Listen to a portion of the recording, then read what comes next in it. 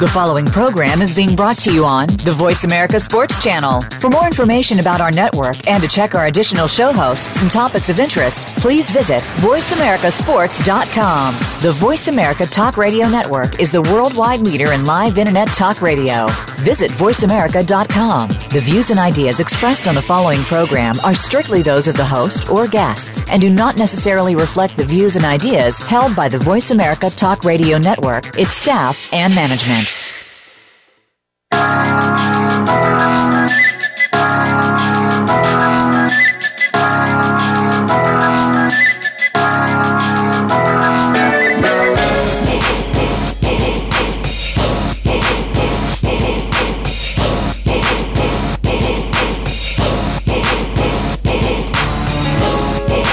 All right, you hear the music, you know the show. You listen to Ellis Sports on the Voice America Network. I'm in Phoenix, living like it matters. And what matters to me, well, there's an annual show that I do every year at the Super Bowl, and it's I've been given the privilege to work with a gentleman by the name of Guy Troop. Guy owns a consulting firm, Troop 21. He works with college players that are part of the NCAA. He also works with current and former NFL players, most of them retired NFL players that have reached out to him that he's known in the past or he's developed a rapport with recently to assist them in their transition from the profession of football into corporate America. He's done an outstanding job of working with those young men in preparation.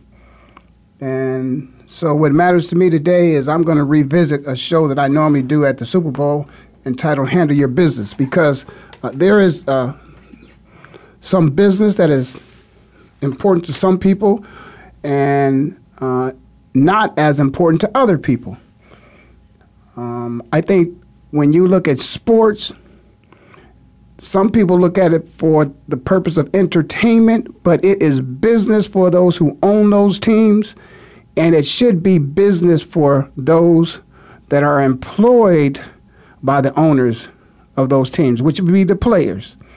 And for that matter, I'd like to speak to the players today and to those out there that are fans of the sport of football and of sports in general.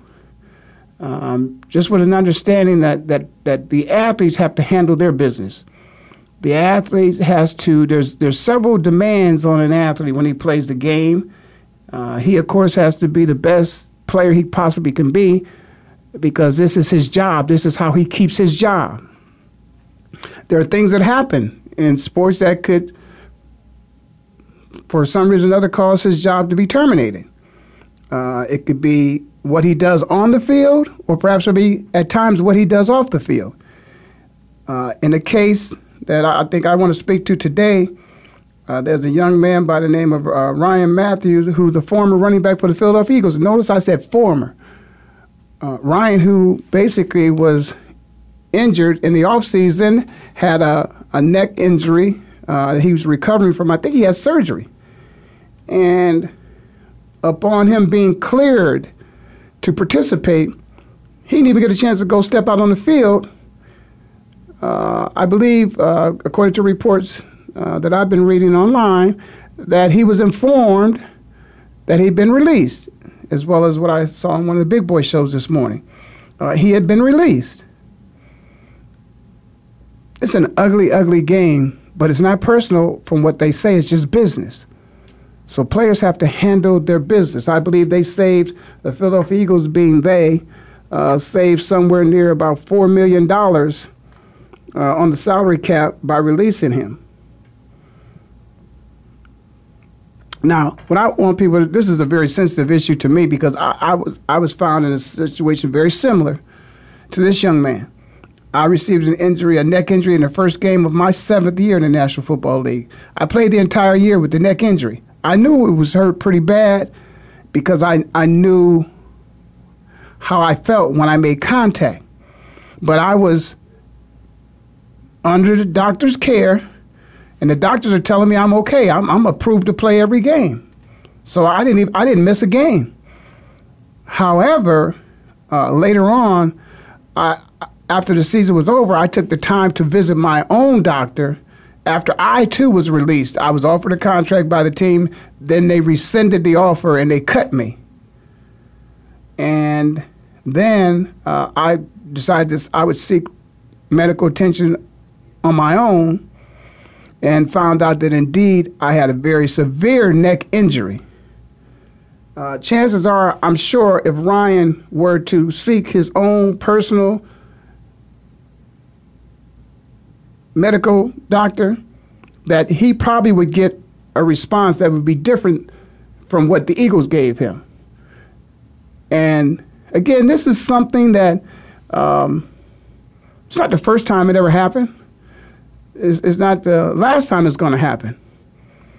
There are people in the profession, in the medical industry, that I think they've got a responsibility to the patient, not to his employer, not to anybody else, but to the patient, to give him an honest answer about his condition, his health condition. This young man probably, if he would go to a doctor that had nothing to do with the Philadelphia Eagles, they probably would tell him, no, I don't think you should play football, not with as bad as your neck is. I'm almost guaranteed they would tell him that. But he is getting his information from a doctor who is related to, has some relationship with the Philadelphia Eagles, who cleared him to return and go back and play football. In fact, I'm probably going to try my best to reach out to Ryan and ask him to seek his own personal medical attention and probably to never, because for me it was a choice where I told them, I said, well, listen, one day I hope that my wife and I would have children, and I want to be able to play with my children. I certainly don't want to be a paraplegic, which the doctor told me I could seriously put myself in that situation if I were returned to play football. I had herniated disc at C4, 5, and 6, and bone spurs in my neck. That was some of the things I was dealing with, as well as I had all kind of nerve damage and still do up and down both my arms. It's one of those things where, we call it a stinger. There is no such thing as a stinger. It's not a medical term.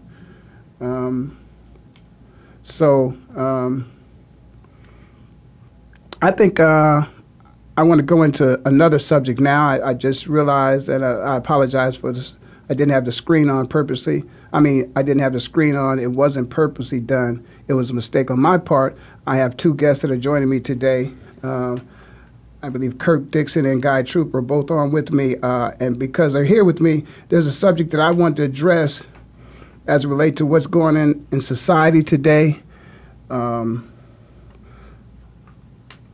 just going to say that it's a shame as it relates to some of the things that happen in Virginia that tie right into a natural comparison and an extension of a conversation about what's happening with Colin Kaepernick and him not being able to get a job in the National Football League. There's nothing to do with his talent. I don't believe. I've played football long enough, and I've watched football long enough, and I've studied football long enough to I feel very comfortable saying that he is good enough to at least be one of perhaps maybe 64 quarterbacks. I think every team, there's 32 teams, that every team has at least 2 quarterbacks. So that would be 64. I believe he is one of the top 64 quarterbacks in the world, because I think the best football is played here in the United States of America. So I think he should be employed. Some of the things that happen in Virginia kind of spill over into that. Because, again, I think some of the reasons that some of the people that are against Colin playing has nothing to do with his ability to play football, but his personal belief and his opinion and his stance about what's happening in a community that's very close to him. As an African-American man, he feels that there's some injustice that has been going on for a period of time in the United States of America. And as young athletes, many times people are expecting you to be role models, and you pick and choose what role you want to play and what model you're going to be for those individuals, and how you're going to demonstrate what your beliefs are. I believe today I saw myself where Roger Goodell said that he does believe, first of all, the flag is very, very, very important to him, as it is, I believe, to most people that are from this country. Certainly is to me. My father and my brother both were in the military. I never served. But let's look at everything that it stands for, and let's make sure that we want to hold everybody accountable for everything that it stands for. And Colin just believes that there's a demographic of people that have been compromised, and that he just didn't feel that. And he wasn't disrespecting the flag. He was just saying that the country is not holding true to what the flag stands for. And as a country, we should be held accountable. And certainly those people that have done wrong should be held accountable. It can't be justice for some, it has to be justice for all. And there's two men on the phone that spend a lot of time with young men and the development of young men. And I'm just curious to address that today as they come in contact with these young men when they're sometimes high school and college. And some of them, I'm sure, have strong opinions, and they're taken into environments where perhaps maybe they're not allowed to voice their opinions. Or are they allowed to voice their opinions? And how do they help them? Because they do help and shape and mold these young men.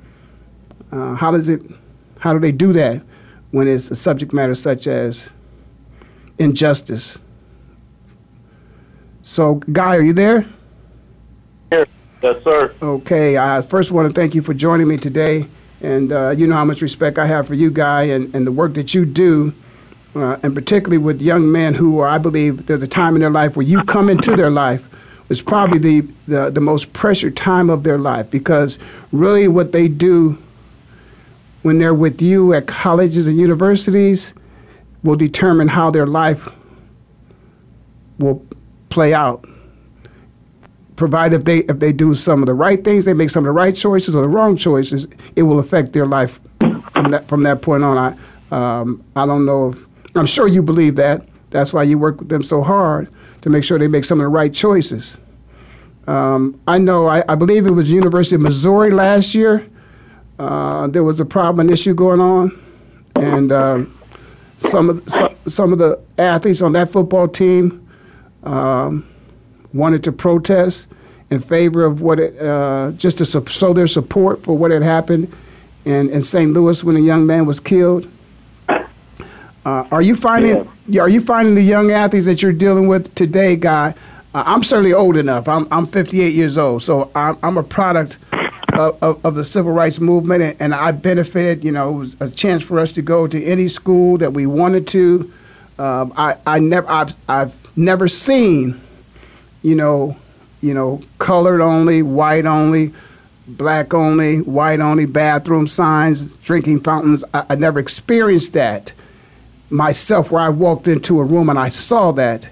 But I was aware of that was going on as I was being raised from the news and the newspapers. So I'm curious as to fast forward to a generation of young men who today find themselves in an integrated environment where they have situations that they become aware of that's even maybe happening to them or in places that they are exposed to via the internet or newspaper or television.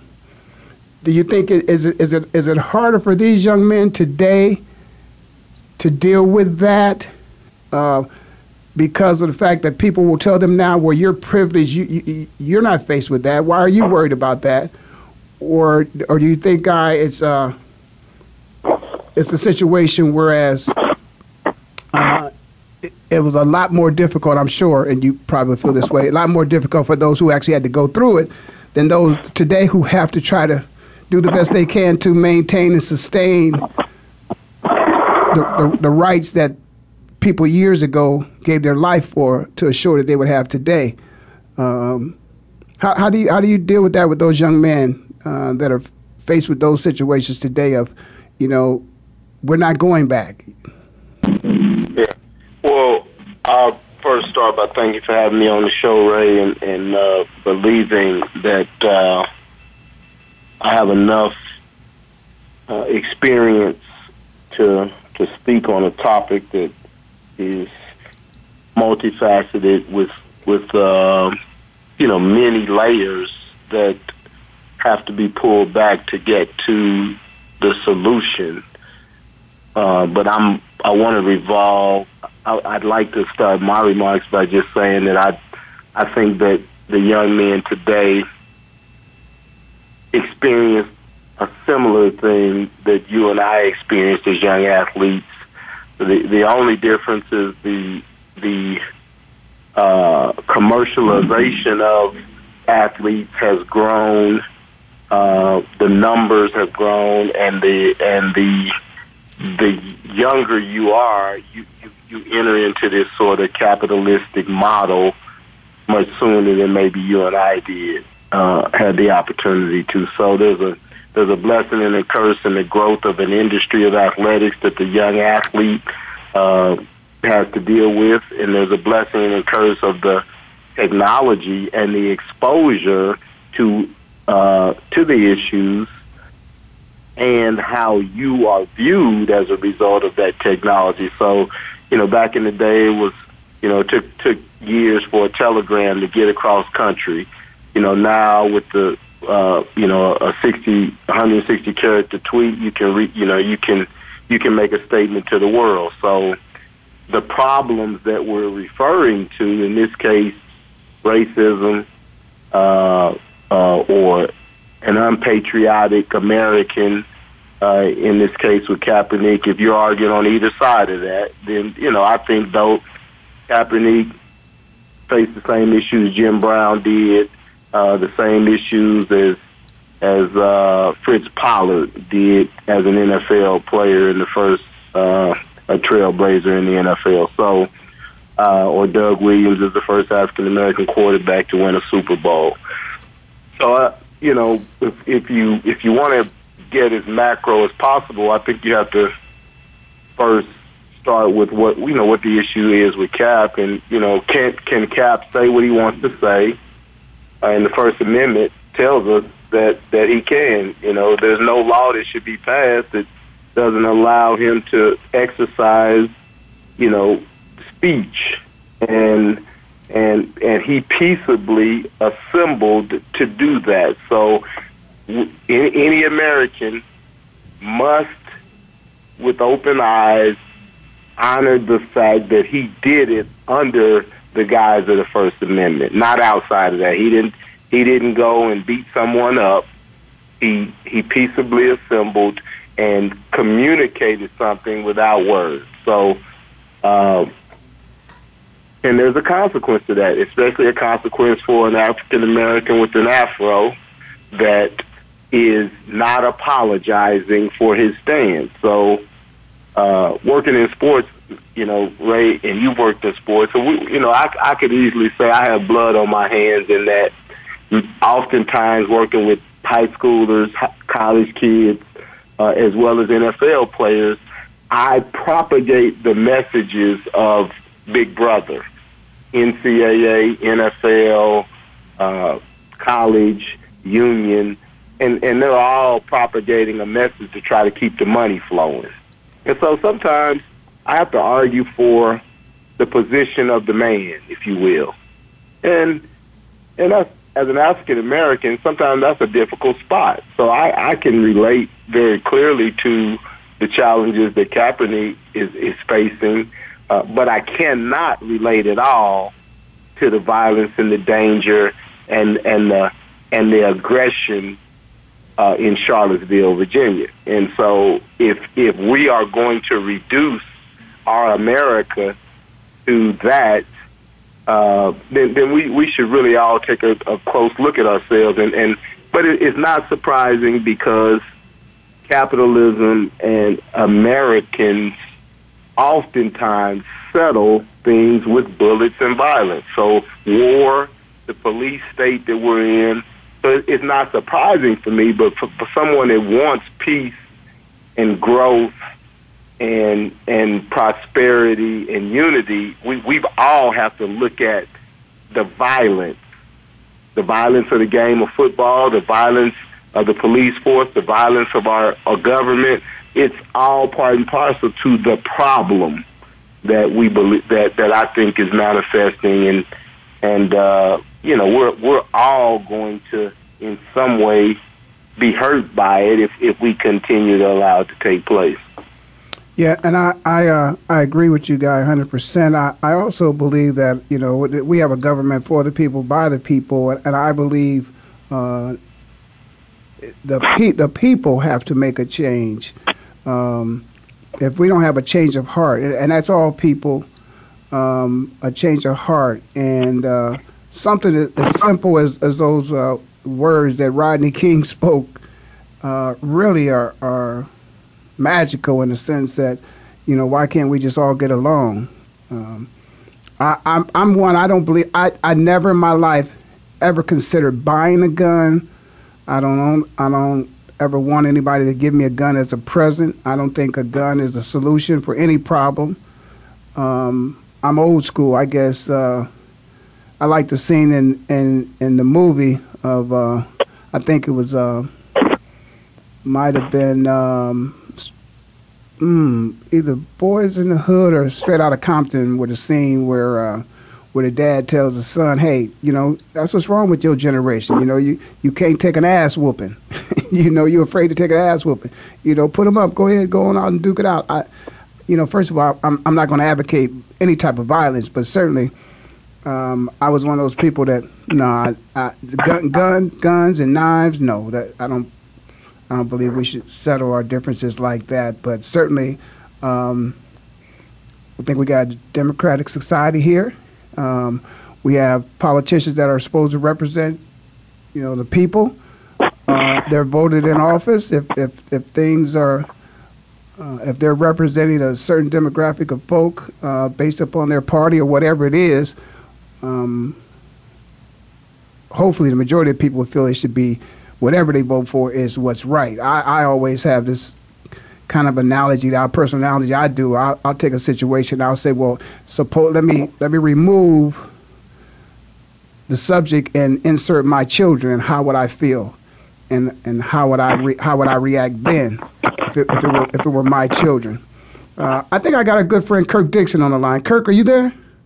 I'm here, Ray. I'm here, Guy. How you guys doing? Oh, doing good, Kirk. And just for the sake, so everybody will know here, I always, Kirk and I get together, we laugh. I'll say my brother from another mother.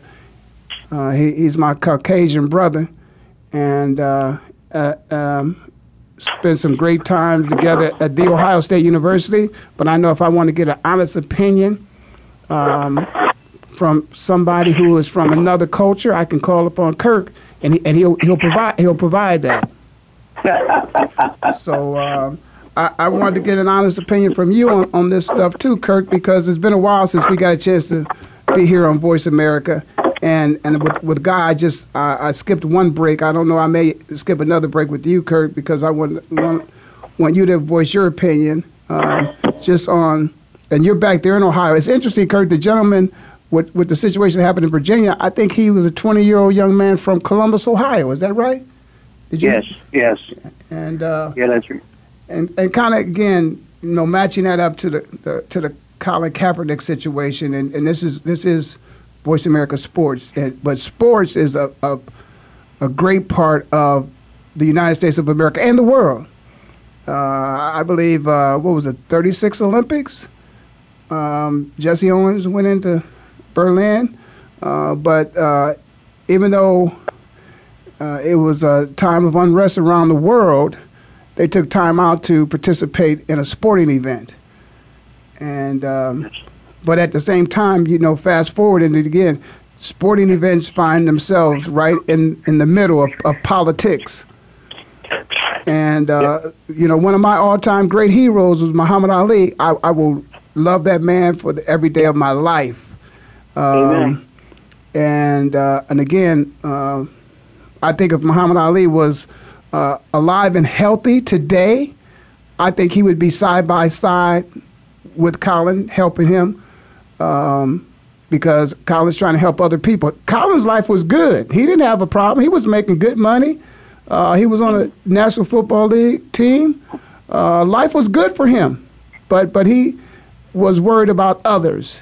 And Kirk, I'd just like to hear your opinion in terms of what type of responsibility you think that student athletes and professional athletes have to society to make our communities, let's say, safer and let's say break down some barriers.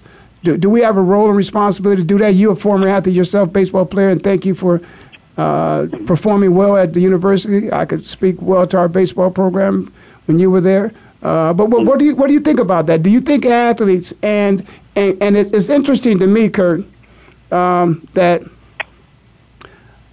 a lot of the backlash seems to be towards the black athlete, but the black athlete is the one that's advocating for things that are wrong in his community. That's right. Yeah. Well, it plays to that Martin Luther King quote. This affects all of us, black or white. He said, "Injustice anywhere is a threat to justice everywhere." That's exactly right.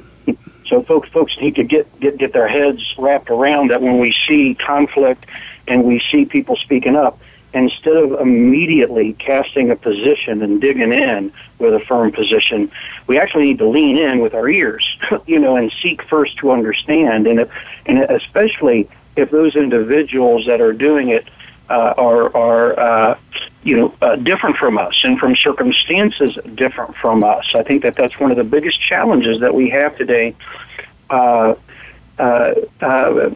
Presently is that we a lot of folks talk about progress has been made. There has been, so we can't lose our heads in that regard. But we are not done. We are so far from the mark. And what makes America, and our democracy, in that Declaration of Independence so special is that if people could get in a time machine or be empathetic and sympathetic enough to go back and think about what was happening at the time when the folks that were on this soil were being taxed by another country. They were not their own. That's where the blood, the pen, the hearts, the minds got wrapped around creating. They call it the grand experiment. But one of the greatest societies that there is, that's what we're up to. We're not about going backwards, we're about going forward. And we've got to, so when I hear conflict and I see, folks protesting, I pay attention to it. I run the other way. And I really encourage my kids, to do the same thing, because if someone, we're never going to make everyone happy, but if someone's unhappy who's a righteous person, has a good soul and a good spirit, we have a responsibility to help correct those injustices. Well, Kirk, you said something that was extremely important early on in your statement when you started off, is that we needed to hear and understand. And I think perhaps maybe sometimes we don't take the opportunity to allow the person to clearly articulate what their purpose is. I think Colin did, and when they did, I think the message was still distorted by other people who continue to take that message on, and the media, somewhat, changed it in some way, in some capacity as they reported it, which Let me hit you with a couple quotes here, because a lot of this that we're dealing with right now as a country and as individuals is not new. But we today have got to embrace these principles. I like to refer to it as we're standing on the shoulders of giants. And in the Proverbs, it says there is nothing new under the sun. But we have a responsibility to step up to the cause. Now, here's something that Theodore Roosevelt said, that relates to what you're talking about, truth. Theodore Roosevelt said, patriotism means to stand by the country. It does not mean to stand by the president or any other public official, save exactly to the degree in which himself stands by the country. It is patriotic to support him insofar as he efficiently serves the country. It is unpatriotic not to oppose him to the exact extent that by inefficiency or otherwise he fails in his duty to stand by the country. In either event, it is unpatriotic to not tell the truth, whether about the president or anyone else. And part of what I have a problem with today is that by virtue, and I don't want to get too political and too tied to an individual, whatever, but that's from Theodore Roosevelt, and that's from over 75 years ago. But it's as real and it's as on the mark today as ever. Here's another founding father, Benjamin Franklin. He said if all printers, meaning the press, were determined not to print anything until they were sure it would offend nobody, there would be very little print. And Benjamin Franklin was in the newspaper business. John Adams, the second president, said the liberty of the press is essential to the security of the state. Thomas Jefferson, our liberty depends on the freedom of the press, and that cannot be limited without us losing and much being lost. So the ability for us to tell the truth, the ability for us to express our differences, the ability for us to stand up and express a view, and it should be celebrated, Ray. It should not create the type of stuff that we saw last weekend. I mean, that is just so disturbing and disappointing. Yeah, and those type of images, of course, as we see them now, of course, with the global platform of the internet, in real time, everybody around the world sees that, and that's the impression that we leave the other parts of the world with in terms of what is representing the state of America when they see that. Yeah, see, I think that the thing that concerns me most as a man in this country and as a father to my daughters. I had two plaques hanging on the wall as my daughters were growing up, but as you know, they're much older now, 18 and 16. But this was a reminder to me and to their mother. One of them said, "Our children believe what we show them," and another one said, "Your actions are speaking so loudly, I can't hear what you're saying." And to me, the reason I loved those was it was so that every morning when their mom and I looked in the mirror, we had to look at the person looking back at us and say, am I at my best? Am I giving them my best, even if it hurts? Am I setting them up because I aspire to something greater than even us and our ability to live up to? Because I expect more of them. And to me, I like to refer to as compass in north. You get lost in the woods, you got a compass. It always bears north. That's how it's just like the navigators before we had compasses looked at the North Star across the seas. Our north, we don't need to create it. It is the Constitution, and it is the words of our founding fathers and our amazing great civil rights leaders, like a Mahatma Gandhi, like a Dr. King. When we look to those words that were in many cases created out of the crisis of their time, it should inspire us, and it should also vindicate us to hold ourselves to a higher standard. And what concerns me when I see what's happening with the Kaepernick as an example is I call it the turtle phenomenon. I mean, people get beat over the head, they just get like a turtle, they just go in their shell. But that isn't what made this country great. What made this country great is people believing that their words, even if it's different, even if it rubbed against the grain, was worthy of being said. That's the whole point of diversity. Diverse ideas, diverse people, diverse experiences. When you learn to work with it and manage the differences, you are stronger, you are sharper, to some degree invincible. So to me, a big part of our challenge today is keeping our heads and not getting so polarized. On the right or on the left or on the black or on the white. We are all up to the same goal, the same vision. Yeah, Kirk, can I jump in and really talk about the polar? Guy, if I can just have you hold on to those comments, and okay. On the other side of break, I'm gonna let you come back with them. So I gotta take a break. It's the Ray Ellis Sports on the Voice America Network. I'm in Phoenix, living like it matters. We're gonna take a break, and we'll be right back.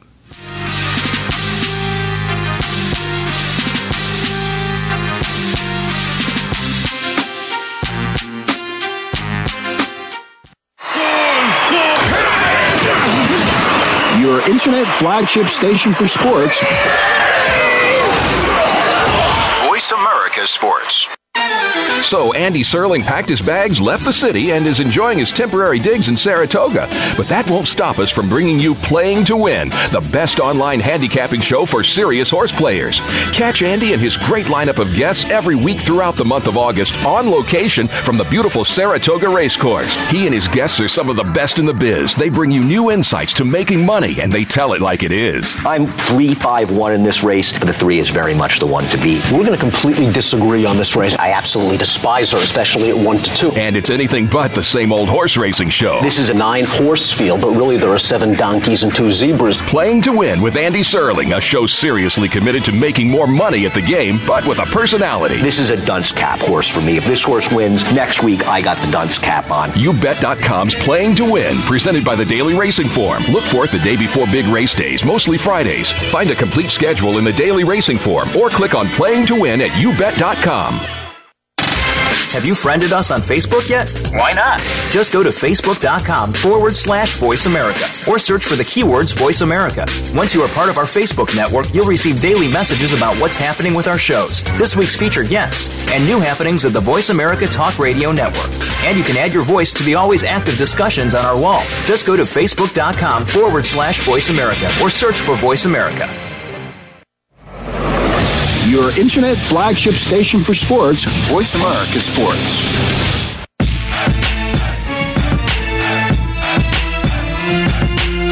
All right, you hear that music, you know the show. You're listening to Ellis Sports on the Voice America Network. I'm in Phoenix, living like it matters.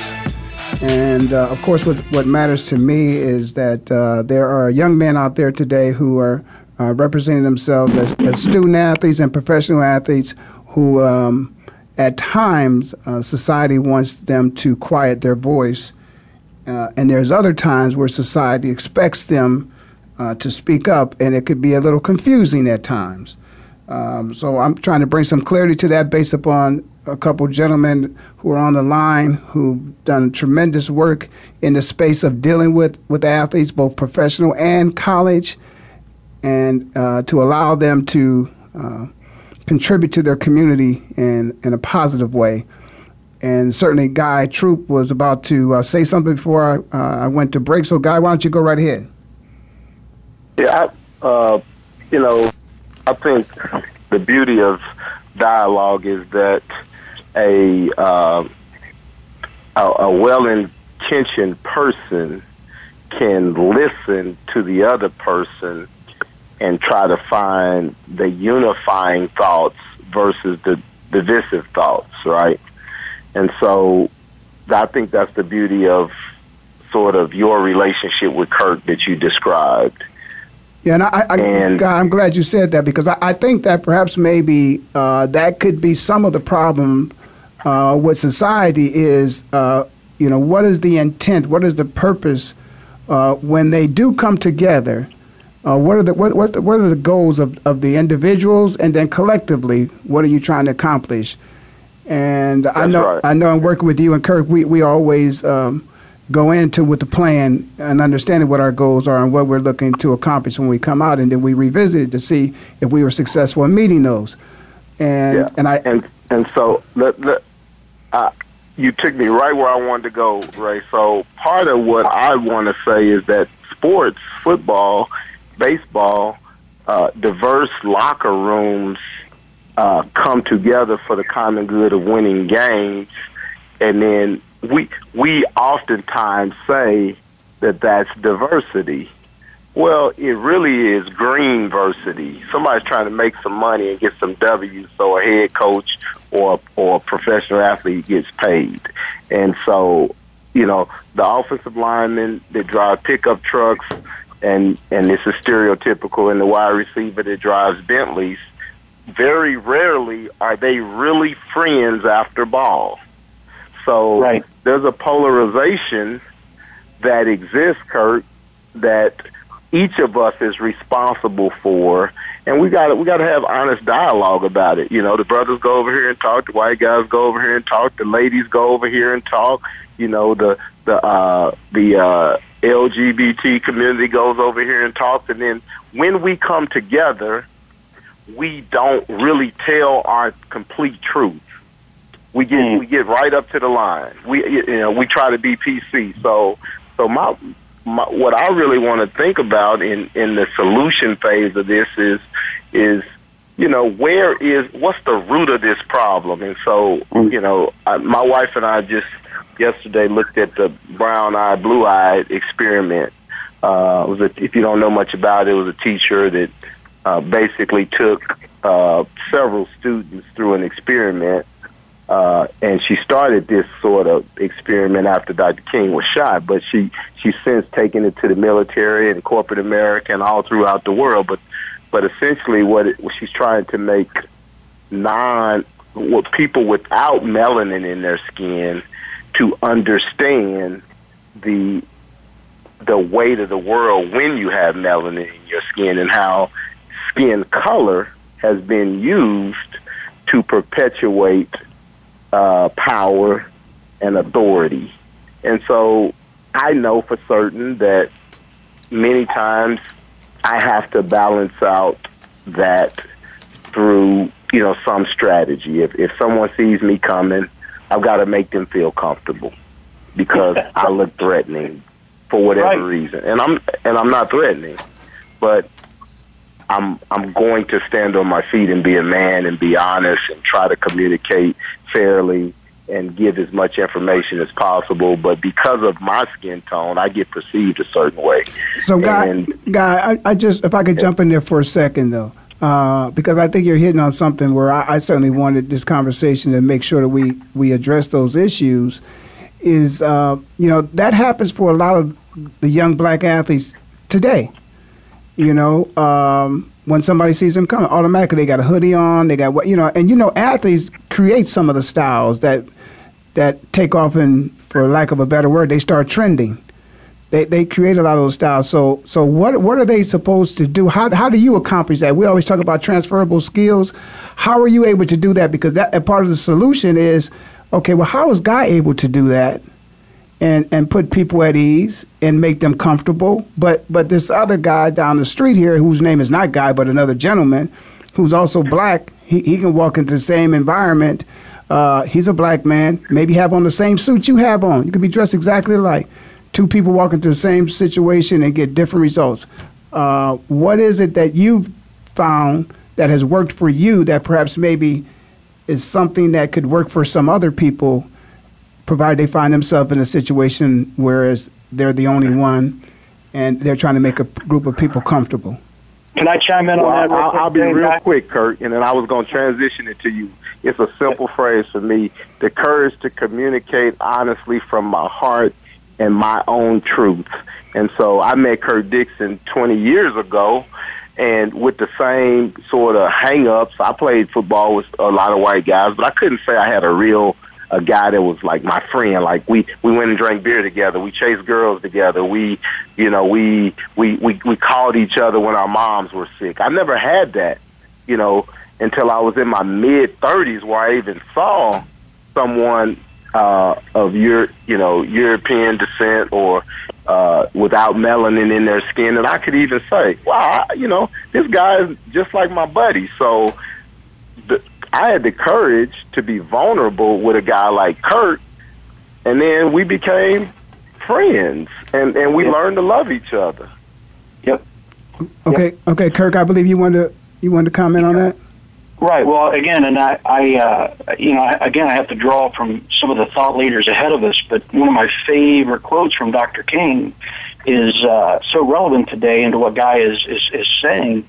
He said, "We don't trust each other because we don't know each other. We don't know each other because we don't communicate. We don't communicate because we are separated." And so to answer your question, part of the solution is that, to Guy's point, he just shared a kind of a tip he used, that be vulnerable, but also part of that is access to be uncomfortable being around those different than you, and I can tell you, as much as I thought I knew about what it was to be black versus white, based off of my entire life, being a white guy, growing up in a white community and white senior leadership, this and that. When I spent 4 years at Howard University, every single day I had to confront how little I really knew. And I left there after 4 years knowing more than I knew coming in. But the biggest thing I left is I'll never know what it's like to be black. I mean, I will never know, so stop trying to act like I do. So even though I know more than most white people I know, because by virtue of the friends I've had the last 25 years, probably the most valuable thing I know is I will never know, ever. And I will stop judging and I will stop trying. But it's beyond the color of the skin. It's beyond the black-white. It's what I love about my friends is, again, it's Dr. King's word, the content of their mind, the content of their character, who they are as human beings.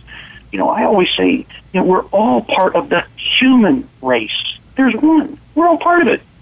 We should celebrate the differences. But again, it's from a pragmatic and practical standpoint, it is most times for all sides involved difficult to lean in. The same with religion, creed, sex, homophobia, you name it. And those who are different from us, it's unnatural to lean in and to be uncomfortable with being disarmed by not knowing, by maybe saying the wrong thing, doing the wrong thing. And I can only tell you that, you know, for me, what progress I've made, and I'm still work under progress, it's because I just, like Guy, has simply been comfortable being uncomfortable.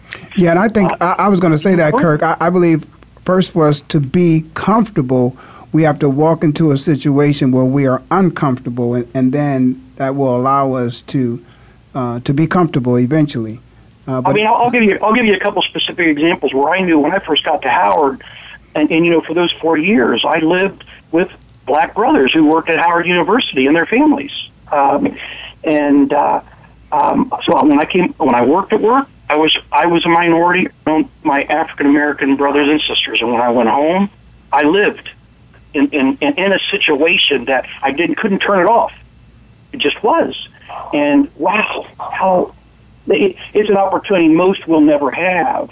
But for me, it was just so enlightening. And what I appreciated was what those around me were bringing to the conversation. I still remember Tyrone Pitts, who was our treasurer at Howard, and his cousin was making an effort to get to know me and what it's like to be white. And she said, Kirk, when you're around your Caucasian friends, and I had to go, whoa, let's stop right there. Please don't ever use that word Caucasian with me again. It's okay to call me white. That's what I am.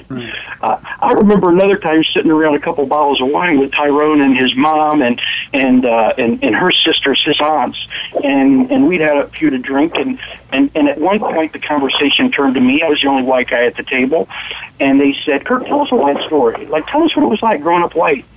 And I told them, you know, when I was 8 years old, the story I know you guys know, where I was pretty much told by my family or my elders at that time that blacks have their kind. This was during the 60s, during Malcolm X and Martin Luther King, and a lot of the craziness was going on in the streets. Of course, after last weekend, it's still going on, right? But my white elders were telling me they have their kind, we have our kind, and Kirk, don't ever bring one home. As if, you know, and just the tone of that language. And even though I was only 8 years old, I knew there was something wrong with that. You know, but when I told that story that night at Tyrone's house, everybody at the table just busted out laughing, except Mom. And Tyrone's and Mom goes to Tyrone, why is everybody laughing? Why is that so funny? And Tyrone goes, Mom, that's the same thing you told us. well, Kirk, you can believe, there was some of those stories being told in black homes as well, and. Right.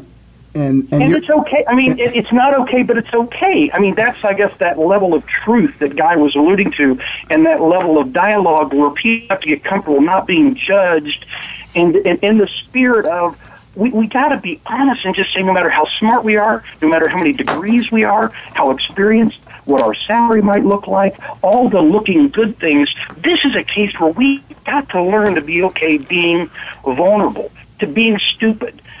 The F is, it's better that we try and get it wrong than we don't try at all. As soon as the heart is coming from, we belong together. We share this earth together. The Constitution in this country says it inspires us. It commands us to. Well, all men are created equal. It's about the pursuit of life, liberty, and the pursuit of happiness for everyone. That's the calling part. So I certainly don't expect you gentlemen to have the answer today, but I know you guys are certainly working on some solutions. And so based upon the experience of working with athletes, do any of you have any stories where there was a major problem amongst the races at any level of your athletic careers?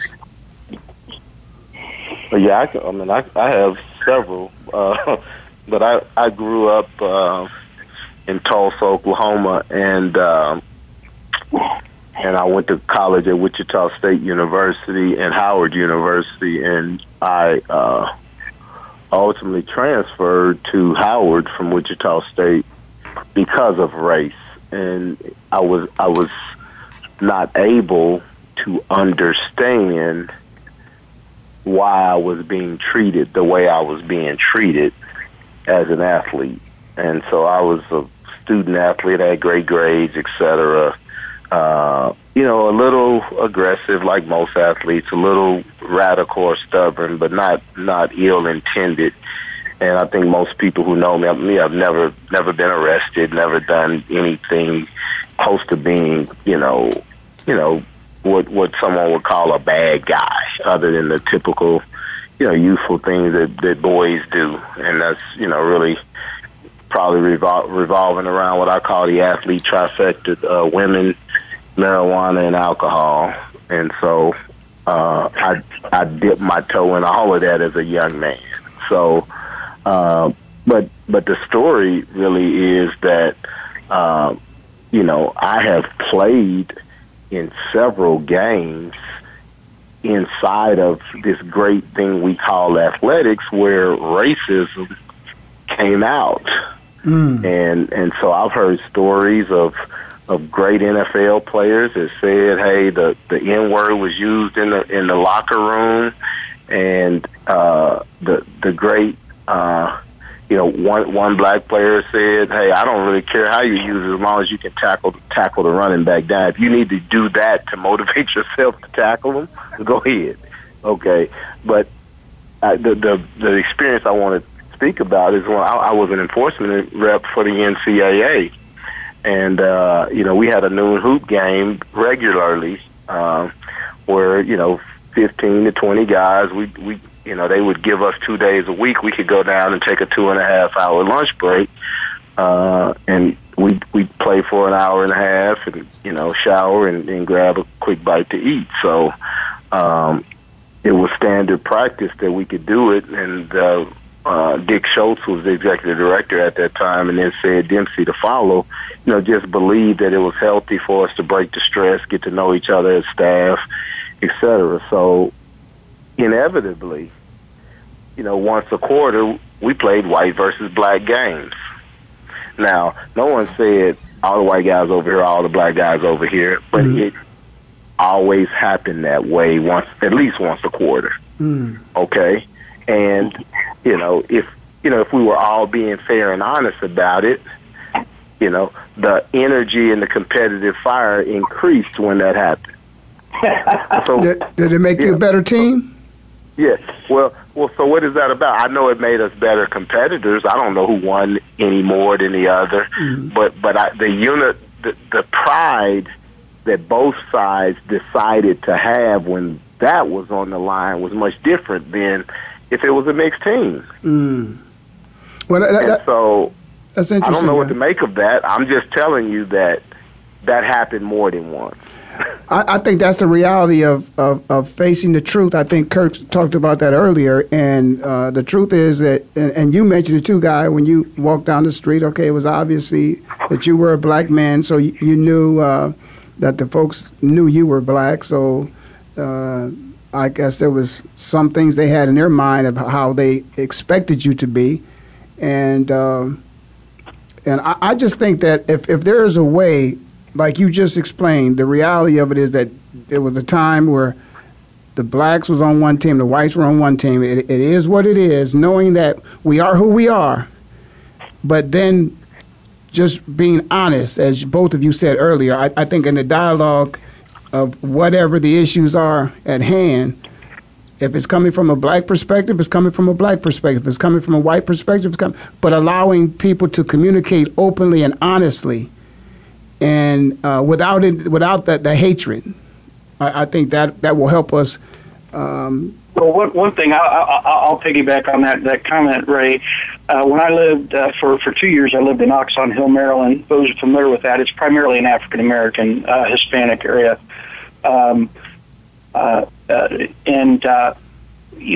I was, and this is within the last 5 years, I was surprised as a white person that when I went shopping to Victoria's Secrets in that community, the customer, again, I was the only white person in the store. Bath and Body Works, Home Depot, International House of Pancakes, the grocery store.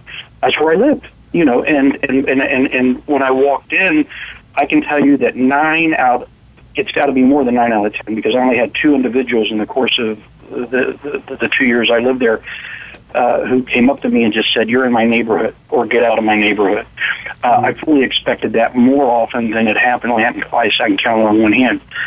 The thousands of encounters I had other than that, I occasionally would get a black person, who look at me surprised and go, "Are you lost?"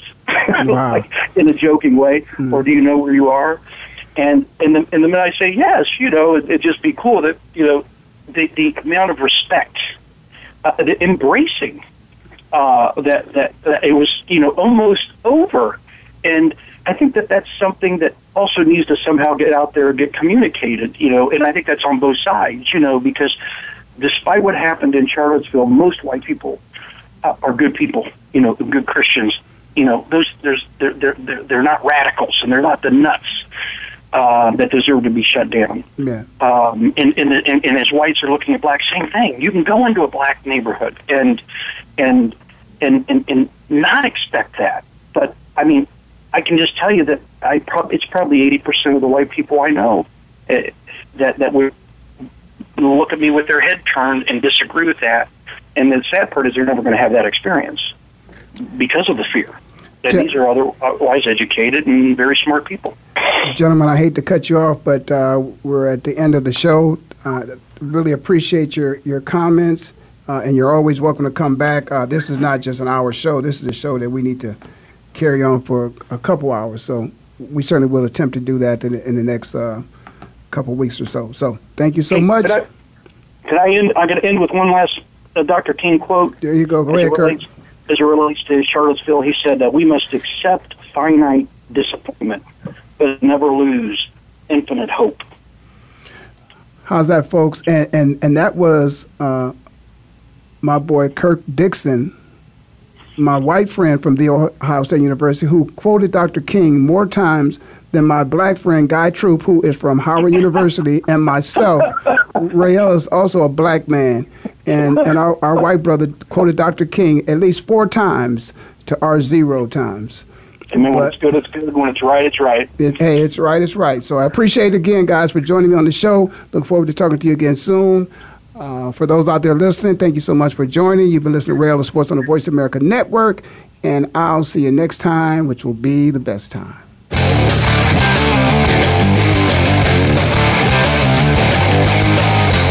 Thank you for spending this hour with Ray Ellis Sports. We hope that you've enjoyed today's conversation. For more information and to write Ray, visit RayEllisSports.com. That's RayEllisSports.com. Be sure to join us again next Tuesday at 1 p.m. Pacific Time, 4 p.m. Eastern, right here on the Voice America Sports Channel.